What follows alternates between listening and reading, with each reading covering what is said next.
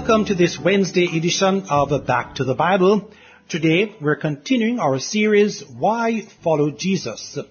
We invite you to join us in the Gospel of John, chapter 6, verses 16 through to 29, as Bible teacher John Neufeld shares a message titled, How to Grow Your Faith.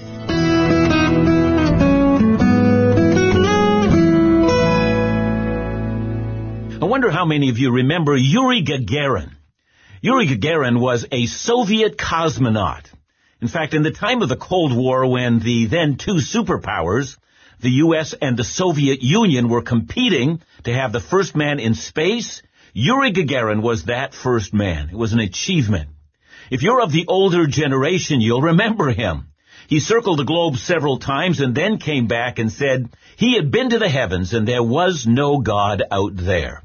I've often thought about what he said. It really seems amazing.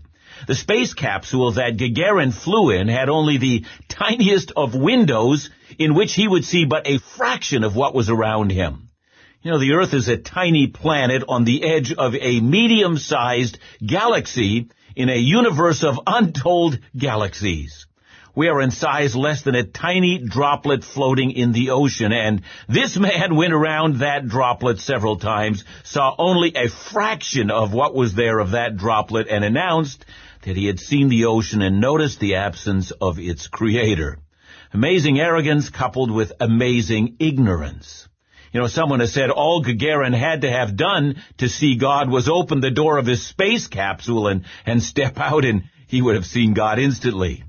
Well, most people believe in God, but like Yuri Gagarin, they've never seen him either. I don't mean to say that you can see God with your physical eyes. After all, God is spirit. I mean to say that you can see him by faith.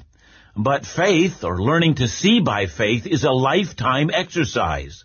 The work of faith, to live and see by faith, that's an all-consuming task, and it's worthy of all of our energy. You see, whenever anyone does live in faith, well, they begin to see all of life from a completely different and unique perspective. They begin to see the hand of God, not only when there's a miracle, but in everything. Nothing's random. Nothing is luck. All of life is the outworking of divine sovereignty. It's all divine love working on their behalf. Faith sees the hand of God everywhere. Faith knows the promises of God. Faith trusts God to work on our behalf in every single situation we encounter. Faith is a radical way of living. Faith is the only avenue of pleasing God. If you ever meet people like that, their lives are outstanding. They know the purpose that God has for them. They're at peace. They're deeply content. They are people of love, people of grace, people of patience. Do you want to be a man or woman of faith? Well, we're studying John chapter 6, and this chapter is really all about why some people become disappointed with Jesus and decide no longer to follow him. There are people who don't see God. They're really like Yuri Gagarin. The chapter begins with the account of Jesus feeding the 5,000 with 5 small barley loaves and 2 small fish, and after that, you'll recall there was such an enthusiasm in the crowd that they wanted to make Jesus king by force, but he withdraws from them because he's determined that his kingdom is not of this world and it's not a political kingdom. So today we come to John chapter 6, verses 16 to 24. Let me read it now. When evening came, his disciples went down to the sea and got into a boat and started across the sea to Capernaum. It was now dark and Jesus had not yet come to them. The sea became rough because a strong wind was blowing. When they had rowed about 3 or 4 miles, they saw Jesus walking on the sea and coming near the boat, and they were frightened. But he said to them, "It is I. Do not be afraid." Then they were glad to take him into the boat, and immediately the boat was at the land to which they were going. On the next day, the crowd that remained on the other side of the sea saw that there had been only one boat there, and that Jesus had not entered the boat with his disciples, but that his disciples had gone away alone. Other boats from Tiberias came near the place where they had eaten the bread after the Lord had given thanks. So when the crowd saw that Jesus was not there, nor his disciples, they themselves got into the boats and went to Capernaum seeking Jesus. Well, the Sea of Galilee lies in a vast inland basin some 650 feet below sea level. It's about 13 miles wide. It's surrounded by hills and mountains that reach an elevation of 2,000 feet on one side on the west and over 4,000 feet on the east. So East-West Valley pulls cool Mediterranean air from the west every afternoon, which collides with the heated desert air in the basin, and it creates strong winds and frequent storms. Sudden storms can be quite dangerous to a small boat, and in the night it can be positively deadly. You'll remember that the reason Jesus had gone to the eastern side of the Sea of Galilee was to get away from the crowds. He was desperately in need of rest. But when the crowds followed them, he had compassion on them and spent the day ministering to them. Now it was evening, and he must have been exhausted. And John simply records that the disciples got into a boat and set across the Sea of Galilee, making their way to Capernaum on the other side.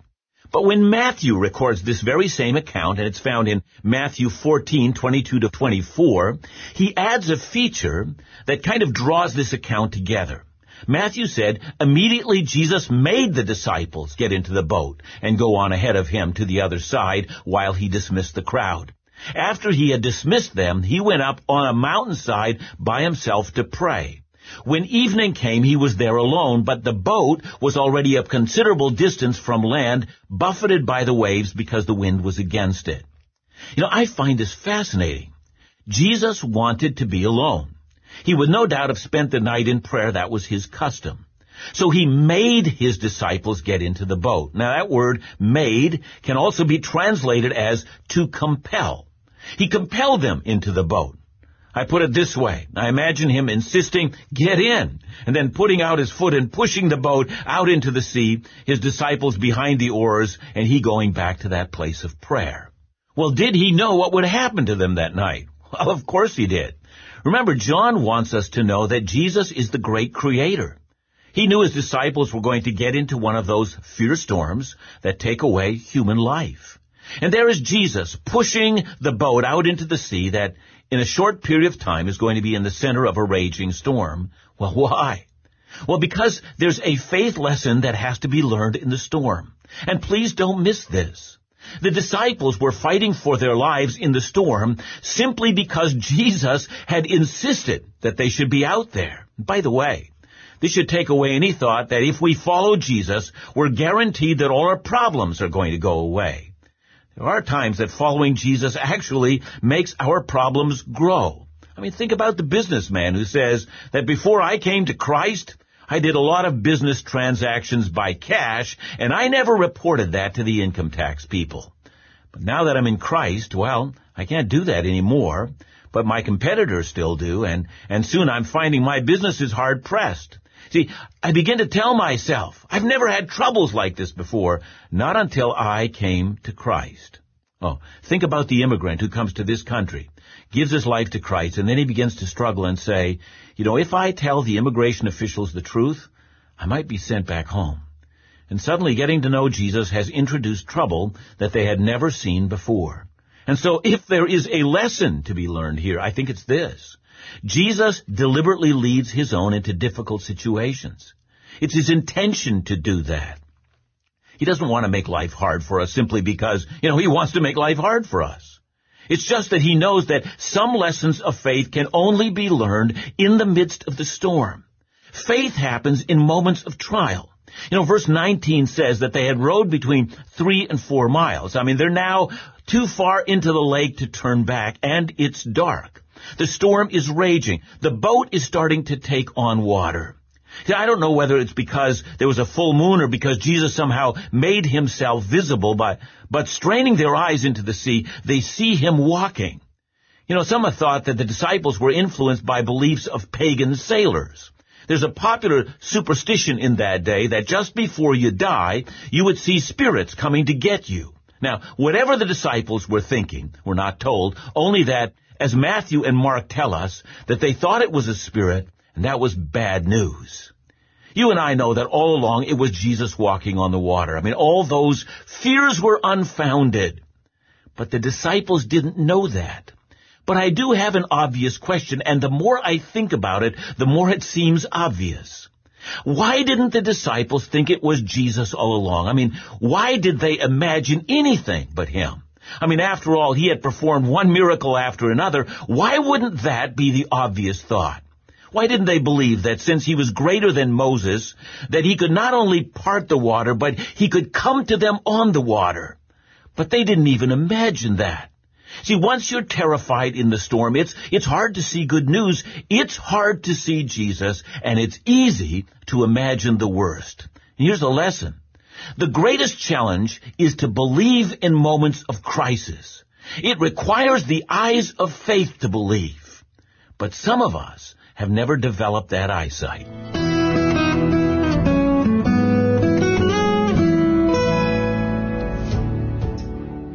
This is Back to the Bible, Bible teaching you can trust. Our 2024 In All Things Scripture calendar is now available for your contribution of $700 each.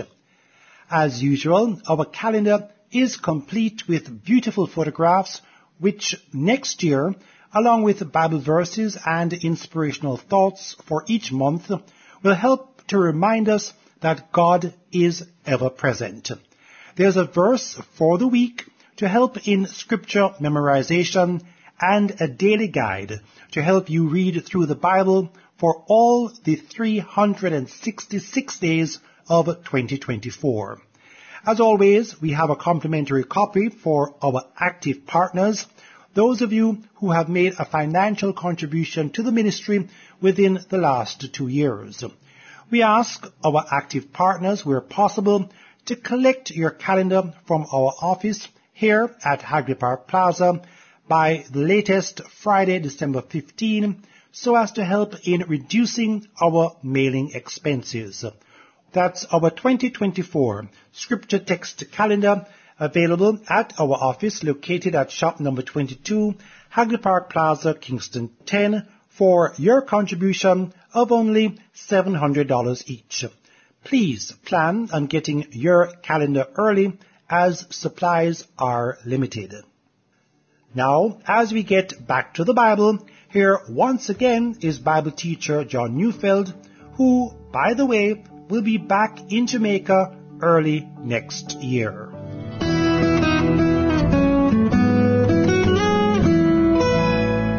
It's hard to believe when you're overwhelmed with trouble. And I've often heard people say, where is God in all of this? And so we doubt. Others run around looking for a quick and easy answer. Someone must have the answer to my problem. Some people simply panic when trouble hits.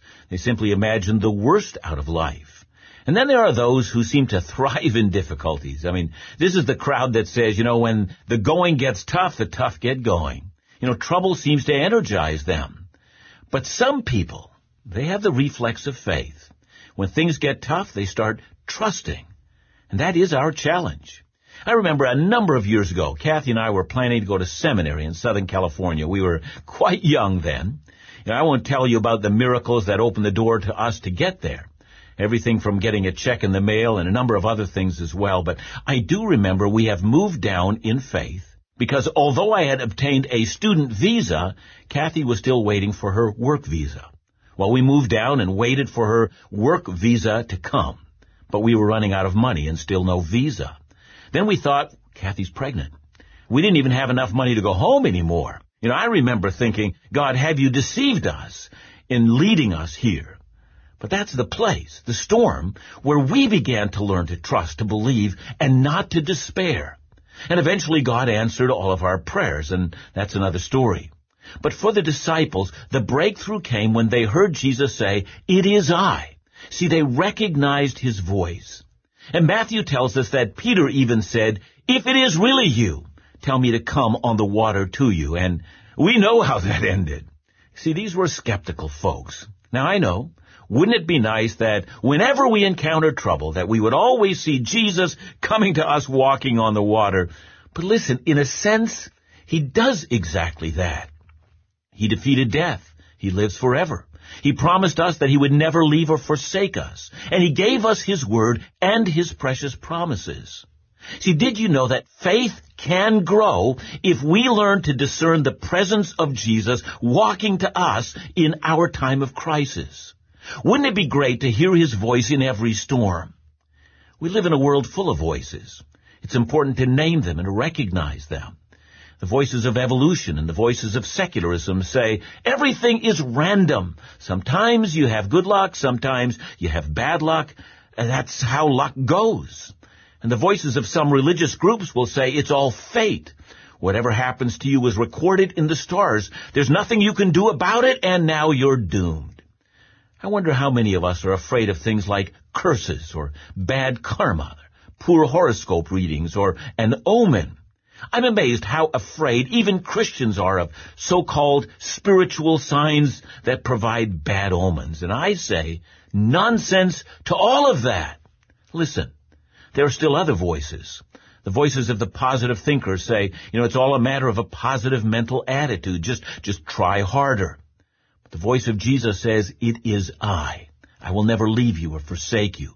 I've conquered death and hell and destruction and the grave. I now order all things for your long-term benefit. Don't be afraid. Just trust me. And it takes faith and discernment to hear that voice. And you have to start by believing, as Paul says in Colossians 1:17, that in him, that is, in Jesus, all things hold together. He arranges all things. You need to believe and trust. The disciples were exactly that. They were disciples. See, they were learners. They were novices to the way of faith. And the lesson of Jesus walking on water at this point was still new to them. But then again, that was not the only miracle on the lake that night. Look at verse 21. It says, then they were glad to take him into the boat, and immediately the boat was at the land to which they were going. I love what F.L. Goddard said about that encounter. He said, one can scarcely imagine, indeed, after an act of power so magnificent and so kingly as Jesus walking on the water, he should have seated himself in the boat, and the voyage have been laboriously continued by the stroke of the oar.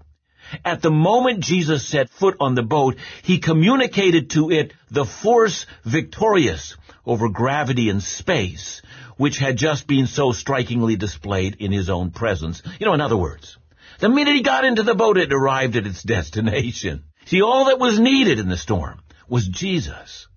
And that's all any of us need. It takes a lifetime to discover that. It takes lesson after lesson, and we need to learn and relearn many times over. I'm going to say this, and I mean to say it as forcefully as I possibly can. Faith in Jesus is the answer to all of life's problems. Does that seem unlikely to you? Is it really possible that faith in Jesus is the answer to all of life's problems? See, I want you now to think of the biggest problem that you presently have. What would it be? Some of you have problems sleeping because you have a problem. Some of you have noticed your blood pressure going up just thinking about it. Some of you are panicked. I want you to imagine what would happen if Jesus came to your house or to your place of work or into your church and walked over to your pew and said, let me solve this problem for you. What would happen then? Well, he would not only solve the problem, he would do it in just the way that would bring glory to himself and benefit you, right? Well, of course he would. So when Jesus said, I will never leave you or forsake you, don't you know that he's always the answer to all of life's problems? All you need is to believe in him. Trust in Jesus to deliver you. And that's the story of walking on water. But, of course, it's not the end of the story. Remember, what had started this event were the crowds who loved to hear Jesus teach and who had now seen an extraordinary miracle. They wanted to make Jesus king by force because they saw that at Passover, when Jesus performed a miracle, well, that made them believe he was the prophet to come and the one who would deliver them from Roman oppression. I want us to see the contrast here. It's a contrast between the disciples and the crowd. The contrast between a group of people who were slowly learning the lessons of faith and the people who, although they were enthused about Jesus, would never learn the lessons of faith. We know that the rest of John chapter 6 is taken up in a debate between Jesus and the crowds, and in the end, many of them decided they would never follow him again.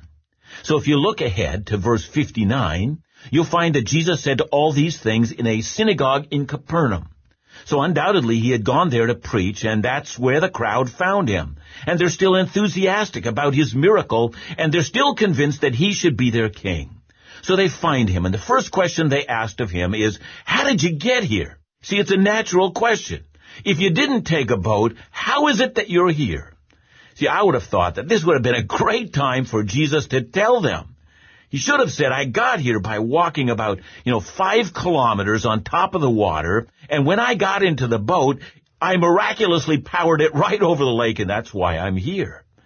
Then he could have called the disciples forward as witnesses. So if he'd done that, I could almost hear the crowds, wow, Moses gave us bread, but you also gave us bread, and Moses parted the water, but you walk right on top of it. But unlike Moses, the people had to walk all the way through the water, but you supernaturally powered the boat right over top of the water. No rowing required, just, riding on the wings of angels. That's fantastic. We believe. But what would have happened then? I think they would have wanted more miracles. And then, of course, the movement to make him king by force, well, that movement that had begun on the other side of the lake, well, that would have become even more pronounced and urgent. We need a king now, and he's the one. Sometimes when I hear people in the secular media speaking about faith, they talk about faith as if it means that people believe in spite of the evidence to the contrary.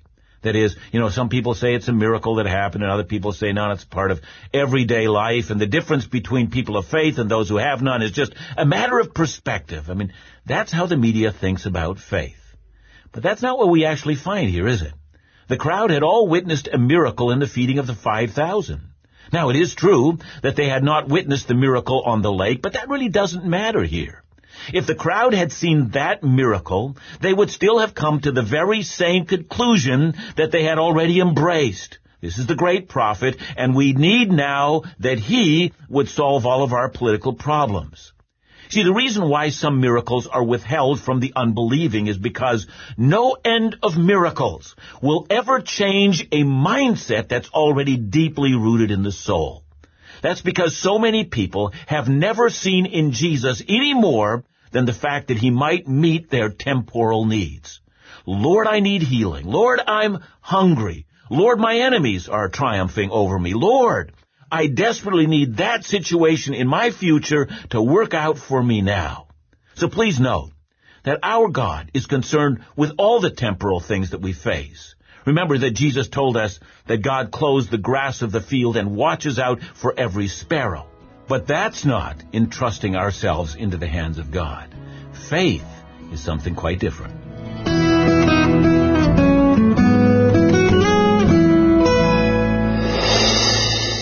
Dr. John, in light of what you've shared in your message today, what is the difference between having faith and making your request before God?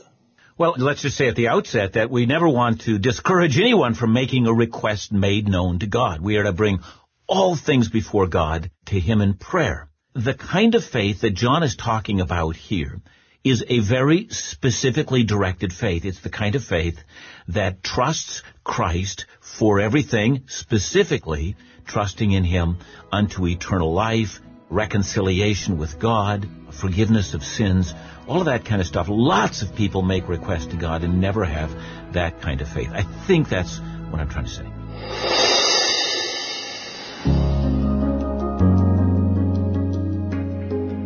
Thanks for joining us today here on Back to the Bible, brought to you by Back to the Bible Broadcast Jamaica in partnership with listeners who give in support of this ministry. Our office is located at shop number 22, Hagley Park Plaza, Kingston 10. Our office hours are from Mondays through to Fridays from 8:30 a.m. through to 4 p.m. We can be contacted via email at backtothebibleministry@gmail.com. Our office number is 876-926-5765, and our cell and WhatsApp number is 876-337-6295. To listen to this study again or some of our previous studies, they are available in our free mobile app along with other Bible engagement material. Just look for BTTB Jamaica in your app store. That's BTTB Jamaica. You can also listen from other podcast platforms, including Podbean, Google, Spotify, and Amazon Music. Be sure to look for Back to the Bible Jamaica. And before we go, we have in stock the 2024 edition of Our Daily Bread, available from our office here at Back to the Bible for $500 each. Debit and credit cards are accepted. We invite you to join us again tomorrow as we continue in our series, Why Follow Jesus?